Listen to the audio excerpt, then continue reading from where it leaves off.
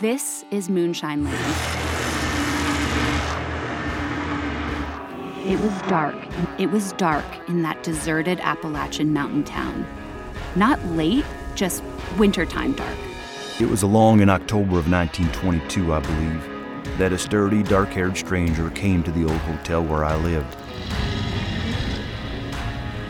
I didn't look back, not at first. I was too afraid to look, you know what I mean? So the night they locked him up, and this is true, mind you, he ripped the metal bed frame in his cell apart, used a piece of it to knock a hole in the brick wall, tore and tied his bedclothes into a rope, and climbed down from his second-story cell to the ground below.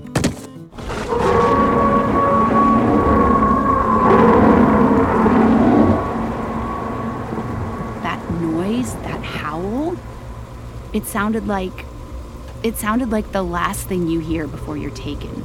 It was as if the end of everything was right behind me. "They are outlaws," the snake-stick man breathed in response to Catch's question. "All of them?" I croaked as I surveyed the mob of angry woodsmen.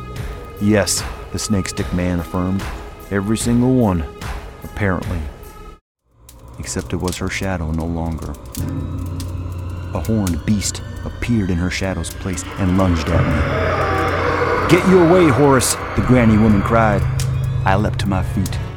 "What the hell are you doing here, Kephart?" he roared, finally recognizing me. "Who's watching the still?"